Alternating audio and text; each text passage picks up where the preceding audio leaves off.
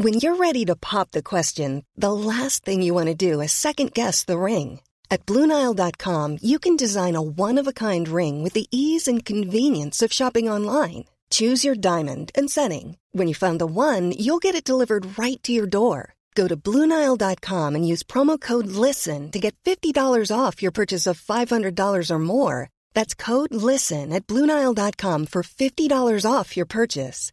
BlueNile.com, code LISTEN. Ryan Reynolds here from Mint Mobile. With the price of just about everything going up during inflation, we thought we'd bring our prices down. So to help us, we brought in a reverse auctioneer, which is apparently a thing. Mint Mobile Unlimited Premium Wireless. How to get 30, 30, bit to get 30, bit to get 20, 20, 20, bit to get 20, 20, bit to get 15, 15, 15, 15, just $15 a month?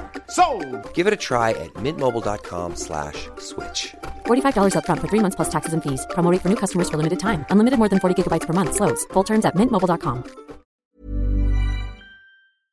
This episode is sponsored by BetterHelp. I feel like I'm constantly reminding myself that we are all carrying around different stressors, big and small. But when we keep them bottled up, it can start to affect us negatively. And naturally, that can start to affect everything else around us too. Therapy can be a safe place to get things off your chest and figure out how to work through whatever is weighing you down. I know that therapy isn't for everyone, but it definitely has benefited me in the past with learning how to sit with my feelings, set boundaries with people, and learn how to function with a little less shame. But if you are thinking of starting therapy and access has been hard for you, maybe BetterHelp is the right fit. It's entirely online and designed to be convenient. You can get it off your chest with BetterHelp. Visit BetterHelp.com/makeyourbed today to get 10% off your first month. That's BetterHelp, HELP.com/makeyourbed. Welcome to the Make Your Damn Bed podcast, a low-key, real talk, daily motivation podcast to play while you make your bed every morning to help you incorporate healthy routines, build momentum, and better your life. Good morning, sunshine. Welcome to another day of the Make Your Damn Bed podcast. Today, I'm doing a breakdown of my analysis of the show You on Netflix. And I'm not encouraging you to watch the show. In fact, I could do several episodes on why we as a society shouldn't watch the damn thing. But I did watch it, and I know a lot of us did too, and I've got a lot of opinions that I really wanted to share with y'all because a lot of it was relevant. And don't worry if you're still watching, I'm not going to include any storyline specific spoilers, but I will talk about the premise in general so we can all be on the same page when it comes to the subject matter. In case you don't watch or have no interest in watching, this episode will still make sense.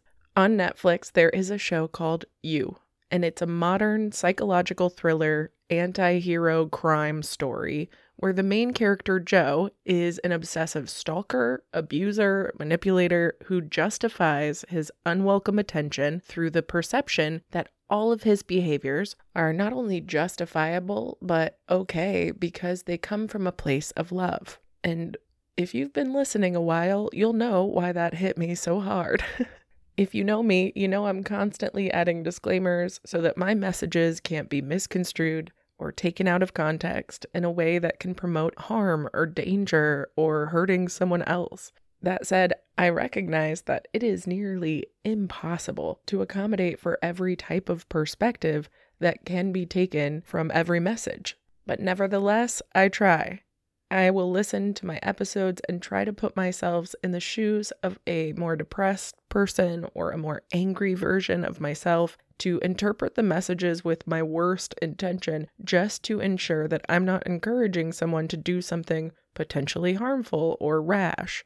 But regardless of these futile attempts to accommodate all humans at all levels, at all stages in our lives, I recognize the impossibility of this premise. Because we as humans are very good at twisting things and perspectives to fit a narrative that aligns with making ourselves feel okay with whatever choices we're making. I find myself doing it with some of my more unhealthy addictions, and I saw it clear as day when I watched the finale of this Netflix show, You.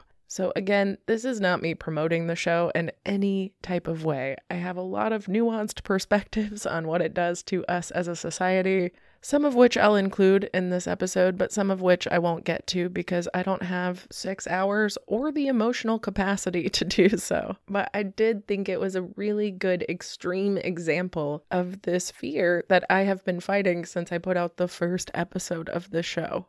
Since the beginning, I have been preaching that we should root all of our decisions in love, and that when we do good, we feel good, and that we shouldn't feel shame about things that aren't causing harm.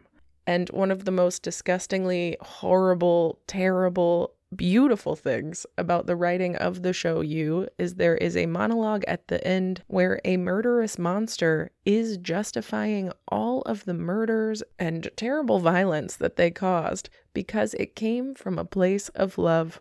They even addressed tampering down those feelings of shame and guilt, simply because their intentions were always rooted in a place of wanting more connection and not trying to harm. And though the writers never addressed the actual harm that was caused, and they only addressed the intentions, I truly do want to believe that it's because we only heard the narrative from the perpetrator of the crimes. And I think that's an important distinction to make. We, as people, are very good at making things fit a narrative that align with the story we're telling ourselves. Be it a way to help us sleep at night or another form of confirmation bias, we are constantly aligning what we hear, see, do, and experience through our own filter, and oftentimes that filter is flawed. In a quote from a Medium article, which I've linked in the show notes, written by Katrine Frame, who says, Joe yearns to be the protective, loving, and caring adult figure that he never had as a young child, and as a result, Joe accepts that he's done a lot of bad things, but never takes responsibility for them. It's actually as if he thinks he's taking steps to make the world a better place.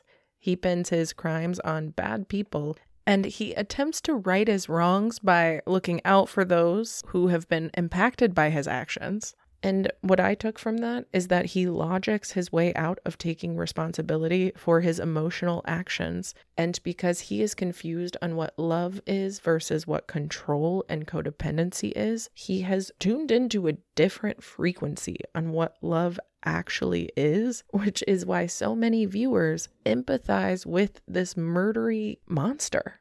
And I think that part is the most fascinating thing I took from the whole show. The fact that me, as a viewer, when presented with all of the evidence and seeing the objective bad guy, but being presented with that evidence from the bad guy's perspective, changed my interpretation of it. And I can name a million reasons why that toxic type of storytelling from a violent male perpetrator's perspective is unnecessary and frankly dangerous in today's society. I do believe it does a disservice to not look at the more proactive messages, which to me come from the all too real and dangerous reminder that we need to pay attention to the narrator. Who's telling the story and what do they have to gain from telling it in that way? Even if it's seemingly innocuous things like your sympathy, it's important to recognize what is to be gained from someone's retelling or telling of an experience. And I do have more to say on this, but I think that does it for today. I love y'all so much. I hope the rest of your day is half as magic as you are, and I'll talk to you tomorrow while you make your damn bed. Bye, cutie. Thank you so much for listening to another episode of the Make Your Damn Bed podcast. Don't forget to subscribe so you never miss a day. You can also follow us on Instagram for quotes and content directly from each episode at MYDB Podcast, or subscribe to the newsletter on www.makeyourdamnbedpodcast.com. If you can rate and review us on Apple Podcast or just share this with someone you think might get a kick out of it, it can and has made all the difference. So thank you. I've been your host, Julie Merica, and I hope you have a wonderful day. I'll talk to you tomorrow while you make your damn bed.